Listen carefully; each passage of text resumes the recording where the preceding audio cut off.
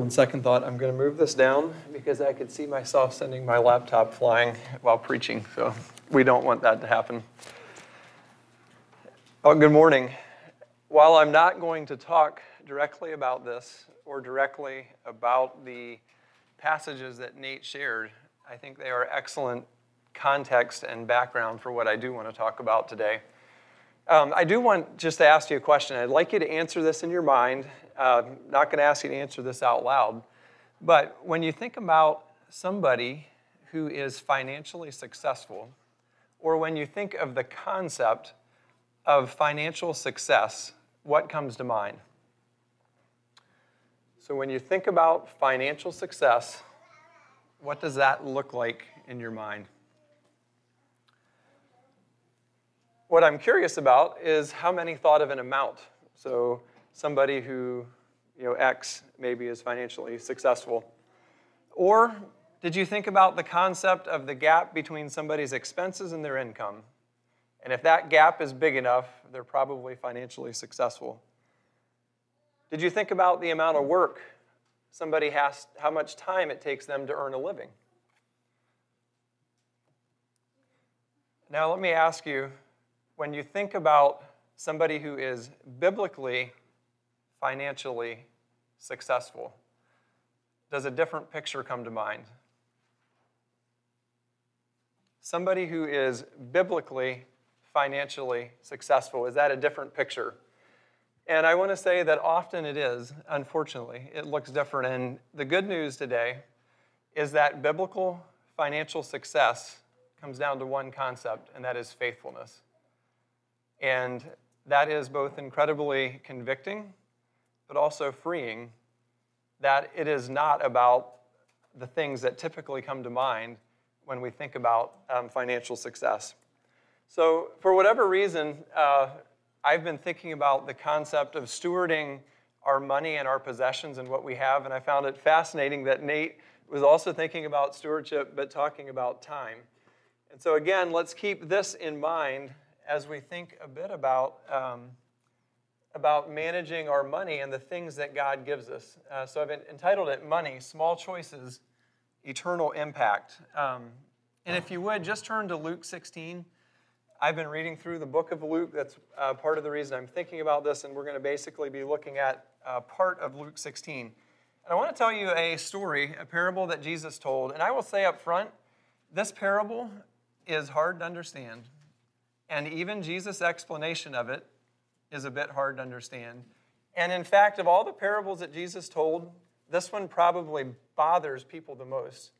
And people try awfully hard to try to explain it instead of just taking it for what it is. And one thing I'll say is just to keep in mind when we read a parable, it is a story to make one point. It's a story to make a single point. It's not an allegory where you figure out how all of the pieces come together.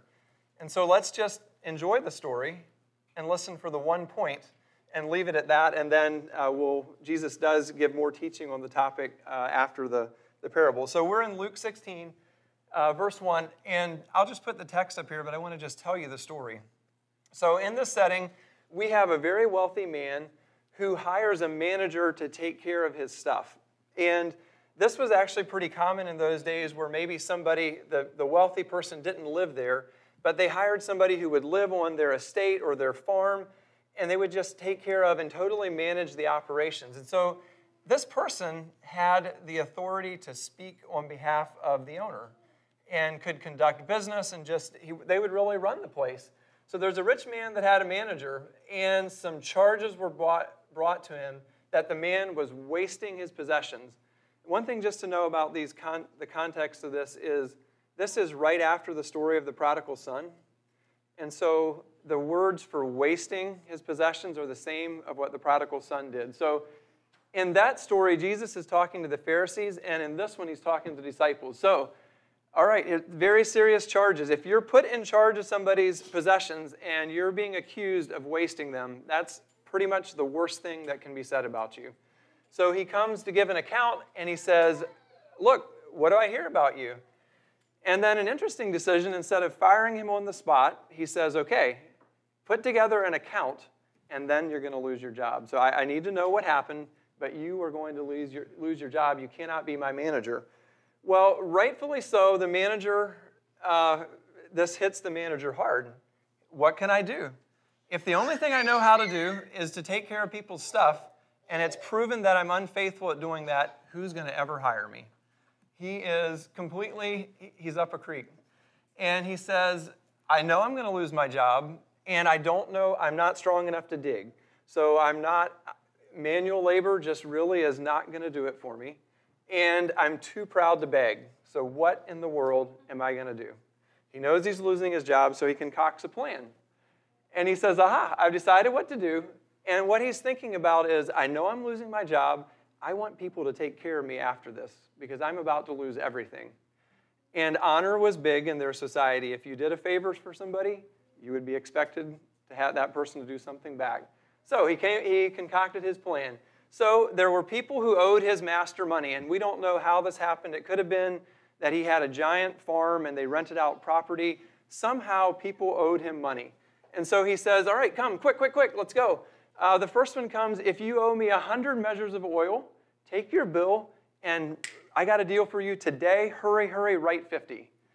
Isn't this often how crooked deals go? Come on, let's go. We got to go quick. So, okay. He writes 50, and we don't know exactly how much this is worth, but this is a lot of money. Think in terms of a year to 3 years of labor, and in some cases, it would have taken up to almost 10 years to produce this amount of things. So he said, okay, I got a deal. Write it down to 50. And he calls the next guy in. What do you owe? And it's 100 measures of wheat. Okay, today only, hurry, write 80. You're good to go. And out the door they go. And he reduces their debt. So then, and here's where the shock comes in the story. The master actually commends this manager that he fires for his shrewdness. And Jesus does too. So here's where we can't get lost. Jesus is not saying that everything that this man did is right. But again, listen to the one point of the story. So the master commended the dishonest manager for his shrewdness. For the sons of this world are more shrewd in dealing with their own generation than the sons of light. What does that mean? I think if we just think a bit about when it comes to financial, getting what you need or what you want, and you look around at unbelievers, look at the amount of energy and scheming and thought that goes into trying to take care of themselves. It can almost consume people. And so Jesus is saying that the unbelievers put a lot of thought in that. I read a story this week that was sad and fascinating. There's a 19-year-old man in Georgia who worked for Kroger. And the person who was supposed to be watching transactions was off on vacation or something. So this man, in 2 weeks' time, he made fake returns. So he acted like people were returning items, and he would load money back on his credit card. And in 2 weeks' time, he took $980,000. Now, needless to say, he is now in jail and that money is gone. But you want to talk about shrewdness and just energy and trying to get what you need and trying to make sure that you're taken care of. So Jesus says the sons of light, or the sons of this world, are more shrewd in dealing with their own generation than the sons of light. And now Jesus will give us the main point of the story. Here's the one point. And I tell you, make friends for yourself by means of unrighteous wealth, so that when it fails, they may receive you into the eternal dwellings. Now, does that verse also leave you with questions? It sure does me. But the instruction is very clear that we are to make friends for yourselves by means of unrighteous wealth, so that when it fails, they may receive you into the eternal dwelling. One thing, just for clarity, when it says unrighteous wealth, he is not talking about wealth gained in an unrighteous way. He's saying that wealth can tend to lead to unrighteousness. So what is our instruction here? So we're told to make friends. And again, thinking about this story, here's a man who understood he was going to lose his job and he had a limited time to take care of his future. And I think Jesus is saying, as believers, we have limited time in eternity, in this world, where we make choices with our money that actually impact us for eternity. We have a limited time to make those choices. And so we're to make friends. And I would take this to mean we're to live generously, to use our money to invest in people any way we can. And it is, so we're to invest in people, to use it to make friends. And I would say for the sake of the gospel, because it talks about that when in eternity they may welcome us into their dwelling. And so if we choose to use our money to make friends and to invest in people, it does show that we're living for eternity and that we are trusting God to meet our needs. And we're trusting God for the rewards that He will give in eternity. And I don't know how all of this looks. The whole part of receiving you into their dwelling, I don't know what that means, but it could possibly mean that as we follow Christ and people come to know Him, or we bless other people, throughout all of eternity, there will be times that people will invite us into whatever we're dwelling in heaven, and there can be back and forth. And so I think sometimes we can imagine eternity as just being somewhat disconnected from our everyday life, and somehow there is a direct line between what we do, even with our money, that will literally impact eternity and what happens in eternity. So, and a lot of people may look at this and say it's figurative. That could be. I would tend to say it probably is actual, somehow literal. That people that we bless with our money may invite us, in heaven we may get to relate to each other. So, I'm just talking about anything that we do with our money that is a kingdom pursuit, and investing in others is a way of making friends for yourself with the money that you have now. So just thinking more about this, one of the things I want us to know is that our money does impact eternity. And the point of the parable is to think ahead, to think towards eternity. So how I handle my money today does have eternal implications. And it's pretty clear that Jesus wants us to invest in eternal and things that bring eternal reward and a heavenly treasure. So money is not negative. Actually, Jesus says it's a powerful tool that we are to use to invest in a heavenly treasure. I want to just read a few more verses out of Luke that talk about this concept of what does it look like to invest in a heavenly treasure. This is out of Luke 12. And again, the context for all of this is where Jesus is saying, you don't need to worry about tomorrow, I'm going to take care of you. And then He tells us this in Luke 12. For all the nations of the world seek after these things, and your Father knows that you need them. Instead, seek His kingdom, and these things will be added to you. Fear not, little flock, for it is your Father's good pleasure to give you the kingdom. Sell your possessions, give to the needy. Provide yourselves with money bags that do not grow old, with a treasure in the heavens that does not fail, where no thief approaches and no moth destroys. For where your treasure is, there will your heart be also. So God is very concerned that our money is invested in a place that is safe and that brings returns. And He says the way to do that is investing in eternity. And if we do that, your money bag will not grow old and your treasure won't fail. And the word for fail is so interesting. It's the idea of something that just doesn't run out. So if you can literally picture a money bag that even if you take out of it, it doesn't actually go down. So somehow, some way, when we are faithful to the Lord, the reward that we will get in heaven is a treasure that won't be used up. So we are to invest in heavenly treasure. And Jesus is concerned that as Christians, we will handle our money in such a way that we will receive future benefit. And He uses how hard non-Christians work to make money as an example to say, as believers, should you not think even more about an eternal reward and to live that way? So what if this idea of using our money to make friends for the sake of the gospel, what if that really, really captured our attention as a church? and we thought about ways, how can we use our money to make friends for the sake of the gospel? And what if this idea that money that is handled faithfully is actually invested in heaven with a reward? What if that really, really gripped my heart? Would it change how I live? That how I handle my money today affects eternity. All right, so let's go on. Jesus actually does give us some teaching now and follow-up to the parable. And I want to look at the next couple of verses and the principles that Jesus identifies here in follow-up to the parable. One who is faithful in a very little is also faithful in much. And one who is dishonest in a very little is also dishonest in much. And when we're talking about the word faithful, it just means that they're trustworthy. That if I was to give you something to take care of for me, would you put it to the use that I intended when I gave it to you? Can I trust you?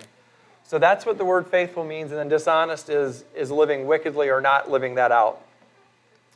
So God is primarily concerned with our faithfulness when it comes to handling money. In 1 Corinthians 4, it talks about what's required of a steward. So when we think about how we handle money, we are a steward of God's money. And he says, verse 2 here, moreover it is required of stewards that they be found faithful. So above all, if you are a manager or a steward, the core issue is, are you faithful? So just looking again at verse 10, honesty is a matter of character. Honesty is a matter of character. And it doesn't matter whether we're managing a lot or a little. Jesus says that the decisions that you make with a little are actually the same that you would make with a lot. And that our character is revealed by how we handle money. So money and possessions simply reveal our character. I had to think about this verse when Nicole and I got to travel to Bulgaria twice. And before going, we got to be friends with a lady that grew up in Bulgaria. And she had such an interesting concept on this. She's like, you know what? When you go, you have to be careful because everybody will try to swindle you out of money. But she said, everybody tries to cheat you out of a little, and that's okay, but they try not to cross the line out of too much. And so she said, just watch your bills and expect that you're going to be swindled a little, but then if it's a lot, try to make a deal out of it. But if it's a little, don't worry about it because everybody does that to get by. And then she went on to say, she was talking about a construction project, and she just laughed. She's like, you know what, in Bulgaria, this would not be done well because the contractor would bid to the government, get the money, and then they would bid extra money, and then they would buy cheap product and keep the extra. But it's okay because everybody does it, and you just don't do too much. You can't cross the line. And it just, you get there and you see that environment and just see how that literally dishonesty in little things is a big thing. And it just literally kind of ruins everything. So faithfulness in big or little is a big deal, and that is what God is watching for. It's easy to think that I would be generous if I had X. I would be content if my bank account was X. And I think Jesus is saying the core issue here is not about amounts. It's about faithfulness. And the amount really doesn't change our heart and what's required of us. One of the things that I actually like about this is Jesus calls money a very little thing. And I don't know if you're like me, money doesn't feel like a little thing. It feels big. There's a lot of worry and stress that can go into this, a lot of conversations. But again, if we put it in the scope of eternity and what Nate was saying about the power of God, money is a little thing to God in the sense of what he has to give to us. But it's a very big thing what we do with it. Hudson Taylor said this, small things are small things, but faithfulness with a small thing is a big thing. I'll read that again from Hudson Taylor. Small things are small things, but faithfulness with a small thing is a big thing. So our character is revealed in how we handle money regardless of the amount. Then Jesus goes on, if then you have not been faithful in the unrighteous wealth, who will entrust you to true riches? And the principle I see here is that money and how we handle it does have a direct impact on our relationship with God and with the opportunities that God gives us in His kingdom. How we handle money impacts our relationship with God. There's a quote from Randy Alcorn. There is a powerful relationship between our true spiritual condition and our attitudes and actions concerning money and possessions. So there is a direct line between our spiritual condition and how we relate to money and possessions. So I don't know what all is meant by if we're unfaithful in handling wealth, who's going to entrust true riches? I do think of that in terms of ministry and spiritual opportunities, that somehow faithfulness in even a little will give opportunity to serve, and unfaithfulness will take opportunity away. And so it is a big issue, how we handle our money. God is saying, if you're not righteous in this, who will entrust true riches to you? Then in verse 12, and if you've not been faithful in that which is another, who will give you that which is your own? So one of the things that I think we have to keep in mind here is that anything that I have, whether it's money or stuff, it's actually God's. That God actually owns everything. And I think one of the things that I have to watch is I can have the attitude of, well, this 10% over here that I'm tithing, this is God's, and then somehow this 90% is mine. And it actually is all God's. And one thing just to think about, and we might talk more about this in future sermons, is the tithe is not commanded in the New Testament, and neither is it spoken against. And so I think sometimes we just kind of box in giving into a 10% box, and I'm not sure if it's intended to, but that can be a topic for another time. But I think the thing to watch here is to realize that everything is God's. Psalm 50 says, for every beast of the forest is mine, the cattle on 1,000 hills. I know all the birds of the hills, and all that moves in the field is mine. If I were hungry, I would not tell you, for the world and its fullness are mine. And we can take great comfort in this. This is the God that promises to meet our needs. And this is the God that says, anything I give you, I want you to take care of for me. In Haggai 2, he says, and I will shake all nations so that the treasures of all nations shall come in, and I will fill this house with glory, says the Lord of hosts. The silver is mine, and the gold is mine, declares the Lord of hosts. Then he goes on to say, no servant can serve two masters, for either he will hate the one and love the other, or he will be devoted to the one and despise the other. You cannot serve God and money. So Jesus is saying all Christians have a either-or choice. There is no and option. And this is so, in my life, this is so easy to feel like, is it really that in either-or? Can't there be some kind of and? But Jesus clearly states you can't serve two masters. Either you love one and hate the other. And in the context, I think we need to substitute the word servant for slave, and then it makes a lot more sense. A slave was somebody who was purchased by the master and had a specific job to do. And that's the context here. You literally can't be two people's slaves. That would not go anywhere. And so Jesus is saying that we cannot serve more than one master. He says, where our treasure is, there our heart will be also. He talks about this in the parable of the sower, that money and the deceitfulness of riches will eventually choke out the word from being fruitful. One that I found fascinating, if there's anybody that could speak to trying to serve God and money, it would be Solomon. And he says this in Ecclesiastes 5:10, he who loves money will not be satisfied with money, nor he who loves wealth as income. This is also vanity. It is literally, it never works to chase money. It never, ever, ever satisfies. And so you can't serve God and money. So after all of this, I'm just challenging us and encouraging us today. when it comes to our money, try to think with the eternal perspective.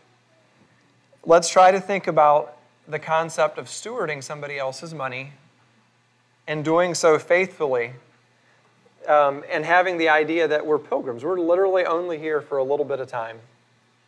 And the decisions that we make impact eternity. So this week, I had the opportunity to come kind of face-to-face with some of my money mismanagement from when I was younger. I loved, when I was growing up, I loved football cards and collecting sports cards. And when my mom would take our neighbor shopping and she would buy me a pack of football cards, I was so happy. I could open it up, I could chew the piece of bubble gum, I could save the football cards, I could sort them and store them. Mom and Dad were not big fans of them, understandably, but over the years, I started collecting these things. And after I got a job, I got even more into it and got into collecting basketball cards, and just way too many cards and way too much money on these things. But was pretty convinced that I had some valuable cards, and someday in my future, I would probably sell these things and I would profit greatly. And these visions did not come to pass, and these cards lived under our bed. And it got to the point where I actually would be happier having the space than I would be having these cards. So I sold some, I don't know, was it 20 or 30 bucks out of a whole big old box of these. And then I spent time and I shipped these cards out to a company on the West Coast who runs an auction, and I'm going to sell about 80 cards on the internet. And if all goes really well, I might have about $200 coming my direction. And I will tell you that I probably invested 10 times that into buying these things and collecting them. And, and it may be small in some ways, but yet it's not. I look back on that era of my life from about 17 to 25, where I had an income and little expenses, and just think, wow, there was not a lot of thought and not a lot of faithfulness into how I handled my money. So just thinking a bit more about the whole concept of not being able to serve God and money. I tend to think a bit in charts like this, and so as I was reading, I just started making lists of how does the world look at this and how does God look at this? And this is not, there's a lot more you could add. These were just things that came to mind. But I want to encourage us as we look at being faithful, we have to realize that what we hear and read and see is going to be opposed to what God's Word says. And I'm just identifying some of these ways. The world will tell you to seek the things you need first, and God says to seek God and His kingdom first. The world will tell you to acquire things. That's the point of income. And I would submit to you that God says actually simplify, because everything you own takes your time. Everything you own takes your time and your money, and it is something to worry about. The world will tell you to consume, and God will tell you that contentment is the answer. The world will say it's mine, and God says it's actually mine. What I have belongs to God. The world says I earned it. Look, I worked 40 hours last week for this, and God said actually I provided that. The world says it's all about net worth. How much are you worth? And God says success comes down to faithfulness. Faithfulness. Did you do what I intended for you to do with your money? And I want to be clear, it's not just about giving money away. God gives us the money we need to meet our needs. And if we do that faithfully, that is a big deal in God's kingdom. The world will say it's mine to enjoy, and God says it's actually to meet needs either for you or for other people. Another thing I want to be clear about is that God does give us good things to enjoy. He tells us that in Timothy. So it's not that we can't enjoy things. But in general, our money is to meet needs. The world will tell you to worry about the future, and God's view is to seek Him first and to let Him take care of the future. The world will tell you that your money can provide you a good life. Your money can provide you a good life. Isn't that basically the American dream? Get enough to have a good life. And God says, actually, your money can impact eternity. You can choose to enjoy it here, but how short-sighted in the scheme of things. The world will tell you that you want to be rich and that will motivate you, and God tells you to flee the love of money. The world will tell you that you can get rich quick, and God values working diligently over the long haul. So these are just ways that I have to reorient myself when it comes to being faithful in money, is just realizing how much of this is out there. Then to end this passage, and this is where we're going to stop, the Pharisees, who were lovers of money, heard this, and they ridiculed him.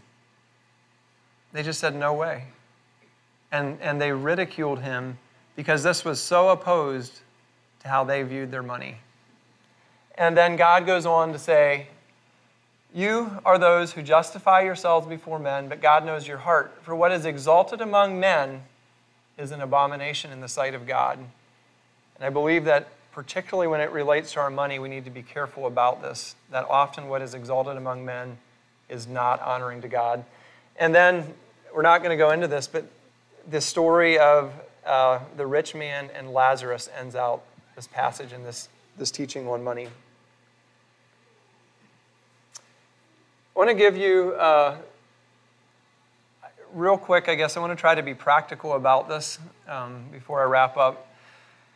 3 things that I believe that all of us should do with our money if we want to be faithful to it. And that is, 1, answer the question of where am I at today? And just, write everything down. Make a list, a financial statement of where are you at today. This is one that is hard work, but I will tell you,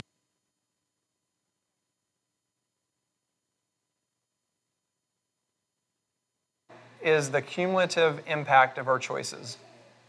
How are they impacting things? The next question I'd encourage you to answer is, where is my money going? An expense tracker.